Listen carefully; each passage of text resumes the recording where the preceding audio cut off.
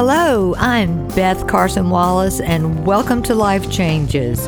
This show is dedicated to helping you find your true self, whatever that means to you, so that you can be enthusiastic about what's yet to come. Healing takes hard work, but on the other side of that work, freedom and peace are right there waiting. We can do this together. So let's get started. Hi, Marcy, and welcome to Life Changes. Thank you so much for joining us today. So anyway, this is Marcy, and welcome, and I'm just going to let her say hello, and then we'll get to work. Thank you. Hi, Beth. Thanks for having me. I appreciate it so much. I'm happy to be here. It's so great to have you here. Marcy, do you want to give us just a little bit, whatever you want to tell us as an intro to your story? And then I'm going to get to work asking you some questions because I want to know how you're doing. Okay, that sounds great. So probably my story kind of started in my late 20s. I was recently divorced and remarried and kids and working mom, PTA mom, cheerleading coach. And I started committing a crime. I started stealing money from my employer. And that's a whole nother story, right? As Okay. to the circumstances around that. Yeah. I ended up being sentenced to 20 years in prison. And I served a little over 10 years. When I got incarcerated, I left 2 children in diapers and 3 middle school age kids. So I was very fortunate that my family and their dads, they made sure that I still maintained a relationship with my kids. But I came home to 2 middle school daughters and 3 adult grown children and 2 grandchildren. So now I'm out here. I started sharing my story on social media. So I'm very public about everything. My kids are kind of used to that also. And I've used social media as a bit of therapy. If you want to think about like video journaling, it's been so beneficial to me to watch myself and hear my own words working through things. Yeah. And I've made that public. And from that, I've had a lot of opportunities come from that. A lot of doors opened, and I'm so appreciative of that. But I'm just still here. I've been home for 2 years, and I'm rebuilding relationships with my family. We're still all healing, Beth, from the trauma of my actions and the trauma of me being gone for so long and the trauma that the prison system put on me. So good mercy me. I mean, I, I lose my breath hearing your story because you speak it so eloquently. Kind of like, well, I went to the grocery store, I got some eggs and bacon, and and the traumas that are filled in the few paragraphs you just spoke are breathtaking. So I'd kind of like to start wherever you want to start. I'm thinking that we might, if it suits you, see where you are today and what you're feeling. We all have a bunch of different selves, selves, that live inside us. And, one cuts off when a trauma happens and we freeze and then we start over again. But that other self is there. Well, yours went bam, bam, bam, bam, bam from the arrest or, from the first moment that things got rolling, whatever that was, whether it was someone knocking on your door or you having to turn yourself in, whatever happened, to sitting in this chair today. well, I think it's kind of important to say that I started putting up walls when I started committing my crime. Mm-hmm. So I committed my crime over a number of years. And through that, I was having to lie to everyone that was important to me in my Uh-huh. life. And it is similar to someone that's in their addiction, or Mhm. we're hiding. And although my I didn't have a substance addiction, the money definitely became addictive. Yeah. And it just, with each lie, one more brick went in the wall. Before I knew it, I had destroyed my marriage. I had pushed my family away. I had pushed all of my friends away. And it was not a peaceful existence. And that was a 3.5 year time between the time I started committing my crime and the time I got arrested. So Marcy, was it an ease into that time, or I mean, did it kind of blindly happen and build and build and build, or was it something that went boom? Okay, this is the way I'm gonna take the plunge. that first, it was multiple transactions. So Mm-hmm. it's a theft charge, and it was multiple transactions. And the first transaction was little, and that kind of grew. Mm-hmm. Yeah. There's Um, that yeah. adrenaline comes with getting away with something. Yeah. Also, then there was just some dynamics that I kind of had lost respect for my employer, and I Uh felt huh. undervalued, underpaid. I almost justified it, like I deserve this. It was just a small amount, like it would be just a little, but then that just grew and it snowballed. Okay, so you had a 3.5 year period where you were losing yourself, and it is very much like addiction, where you lost your values. And it does happen that we lose when we lose our values, we lose everything. We don't know that our values are everything until we lose them and get them back, right? Yeah, yeah. Oh, and you lose yourself. Yes. And once you lose yourself and your values, you're just sunk, and plus you're high. I mean, in your, I mean, I think your serotonin or whatever that is that makes you high happens when you're in doing stuff like that. Let's talk about today for a minute. How are you? I am well when I'm staying very busy. It's in those slower moments that I can easily get kind of caught in my thoughts and allow myself to sink into this place where it's just still full of guilt. So when that happens, um, do you have a process that you go through? Do you have a something you do or not? I have something that I do. I don't know that it's the healthy answer or the right thing that Doesn't have to be. Doesn't have to be at all. I will very much get in my bed, and even with the covers over my head, where I'm just in this little cocoon. And sometimes I just feel it. Mm-hmm. Through that, it's a lot of sorrow and tears come with Mm-hmm. that. It's a Mm-hmm. hard thing. It's a hard thing knowing that I did something that so dramatically impacted the people that I most literally care about the most in this world, and my family, my kids, my parents. I mean, so it's hard to kind of process that. Mm-hmm. I have done both ways. I have gotten in that cocoon and cried it out, and then came out of it, get in a Mm-hmm. shower and feel better.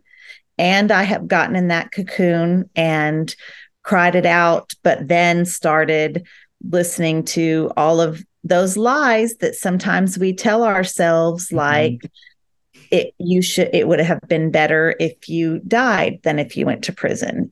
I mean, just the Uh-huh. worst Mm-hmm. things that you tell yourself. And then I can wallow in that for a few days, Beth. I can stay in that place, in that dark Mm-hmm. place, a couple of days. I really Yeah. can. Has that happened recently?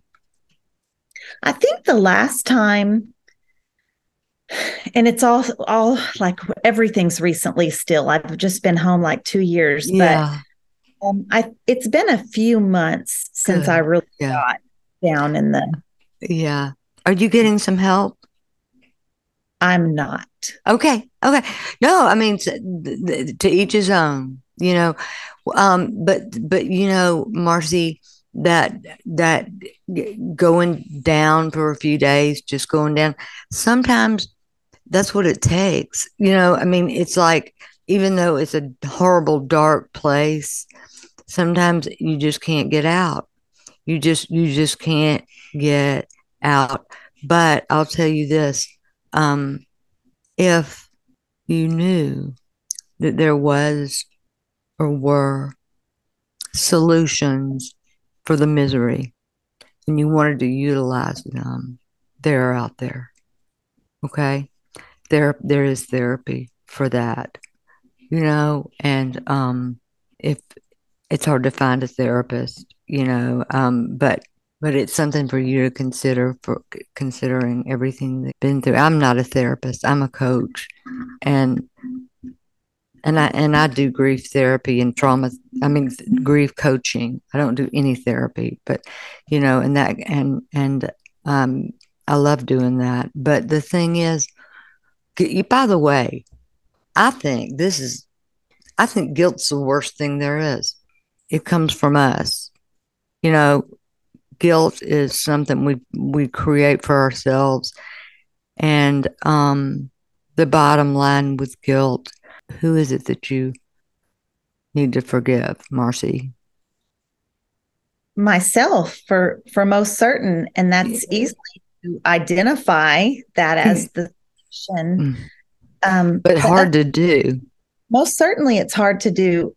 Also, I'm just now kind of evolving from this idea that forgiveness in any form, whether it's towards another person or towards yourself or towards the prison industrial complex or however that looks to you, it's not just because I can say I forgive myself. I can make the decision, the conscious decision to forgive myself, but it's not just a straight line, right? It's not No, all of a no, sudden, hey, I'm released, I'm free. It doesn't kind of work. no, So it's like spirals around, right? It gets a little bit easier and a little bit easier. So I have that faith that I know things will continue to get better with my entire family because we're all healing together. All of us mm-hmm. have experienced so Yeah, much.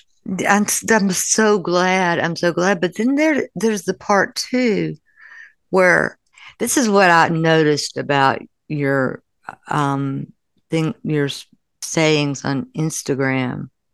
You do the very best you can to normalize a situation because you have to. When it sounds to me like when you're in prison, you better straighten up, do it right, and that's your new normal. You take your new normal and you get it in your bloodstream. Am I right? That's exactly right, Beth. You have to completely adapt to that environment. And the more you fight that adaptation, the harder your time is going to be.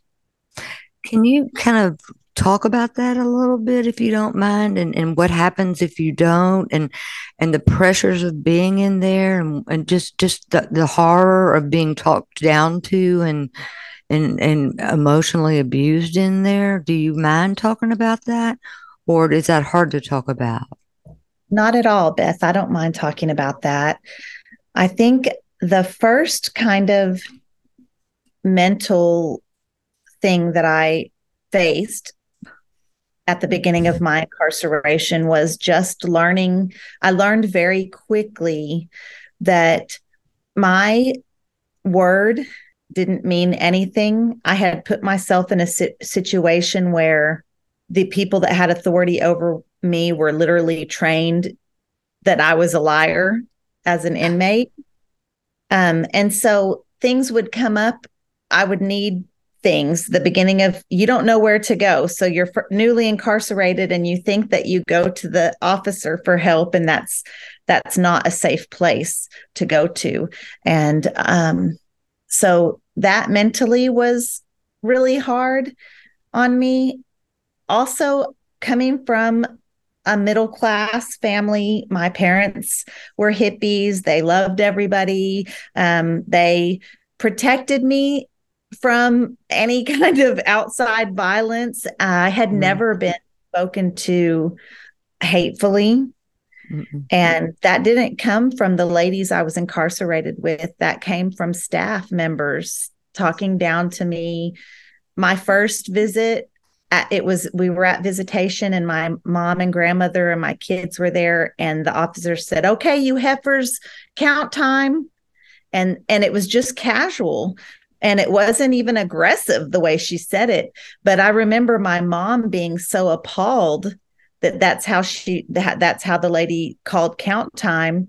But I had already come to a place months into my incarceration that didn't even seem abnormal. So you do have to adapt yourself mentally to handle that. At the beginning, I remember Mm. combating my mind, like throwing negative things, even if I wasn't verbalizing them in my mind. And that's not healthy either, because all of that can kind of eat you up if you use all that negative energy. Beth, I didn't do my time easily. I know sometimes my videos, you might see me cooking a prison pizza Yeah, yeah, yeah. but my time, it wasn't all easy. I went all the way to the bottom. In the middle of my sentence, I had suicide attempts. I ended up in the prison psych hospital. I Yeah. I I saw that part. Yeah. So Marcy, what, I'm going to back up a little bit, but what you're saying is very powerful, and I want to get back to that because that's so huge. But when you were talked ugly to, you couldn't talk back, right? Did you ever? in the beginning, I did not. At the beginning of my sentence and at the end of my sentence, I absolutely did not talk back. In the middle, Okay. the consequences for talking back are pretty severe. What are they? You could be taken to solitary confinement. Um, I was never physically harmed by staff. And Beth, let me just say, I came across lots of correctional officers that are kind-hearted, that were compassionate, and even ones that were just there to do their job and maybe were indifferent. So the Right. ones I'm talking about are just a percentage, sadly, Yeah. kind of a large percentage, but it's definitely not all. So I wasn't ever physically assaulted by a staff member. I was, though, definitely. I'll just tell the story, Beth. I'll tell one story. So we were in line. Our dorm was in line going to the chapel, and we passed the administrative segregation, which is the solitary confinement building, and the girls were at their window, and they're telling us hi. And you have to keep in mind, these ladies are in a small cell. This is literally their only communication, and so I they're say, "Hi, Marcy, hi," and I just throw a heart. And this is just something we do, is we just take our hands and just in the shape of a heart, right? And the sergeant said, "Simmons," and he calls me back, and I say, "Yes, sir." He says, go back to the dorm, you for talking to ad seg. It's not a written rule, but it is a rule, that kind of an unwritten rule, that we're not supposed to communicate with each other on the street like that. So I said, "Come on, Sarge, I wasn't talking." And that triggered him in some way. So he pulled me. He didn't pull me, he didn't touch me, but he told me to come here, and he had me backed up to a wall in front of the other dorm. And we're out of view from the main street, because it's kind of in a little enclave. And he's a big guy. He's tall, broad shouldered, a big guy, and he's leaning over me, and he's so close to my face that I can feel his breath on me, and he's just yelling me, "You're calling me a effing liar." You know, like, I saw you talking, you want to disrespect me. And I have my hands behind my back because any movement that you make, they can use that against you. So an officer can say that they feel threatened. They can say, if your hands are out, they could say you tried to touch them, or if you're agitated, how some people talk with their hands, and they can take that as an act of aggression. So I just kind of bowed down at that time. And then when that incident was over, I went back to my dorm, and then Chow got called, and he was working in the Chow hall, and he degraded me further in front of everyone. Just being ugly, just being Yes. just condescending and mean. Yes. Mm-hmm. And then I go back to my dorm, and he was they called me out. They called me on the intercom to go to line control, which is where the lieutenant's office is and where the sergeant's office is. He was a sergeant at the time. And I go, and they said, "Sergeant so-and-so wants to see you."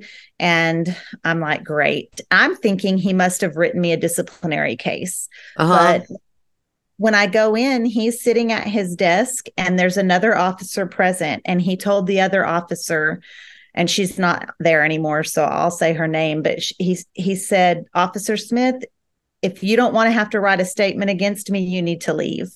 And she got up and closed the door. And it was just further intimidation, Beth. He again had me backed up against, they had like, what is he saying to you? Or is it just physical fear? It was a power play. It was him physically making it known that had he wanted to do something aggressive to me, he could, and get away with it. And at this time, I already know my word would mean nothing against an officer. Zero. At that point, do you think he's threatening rape? Do you think he's threatening beating you up? What is his what are his eyes telling you? What is it? Yeah. The aggression. His eyes were aggression. And if we had been in a different scenario, I mean, it would have been the equal fear. So the imbalance of power definitely played into it, but just the physical size of him being alone in that room where he had complete control, it would have been intimidating out here, but in there, so much more, because at least out here, when we say something, and not always, Beth, because there's so many stories that people aren't believed, but you have a better chance of being believed. My family would have believed me, Oh, yes. The world's much nicer out here. Yes. Yeah. Yes. So these are the kind of things. It's that fear-based environment where, and you're getting the worst of it. It's like war, like a prisoner of war. That's what that sounds like.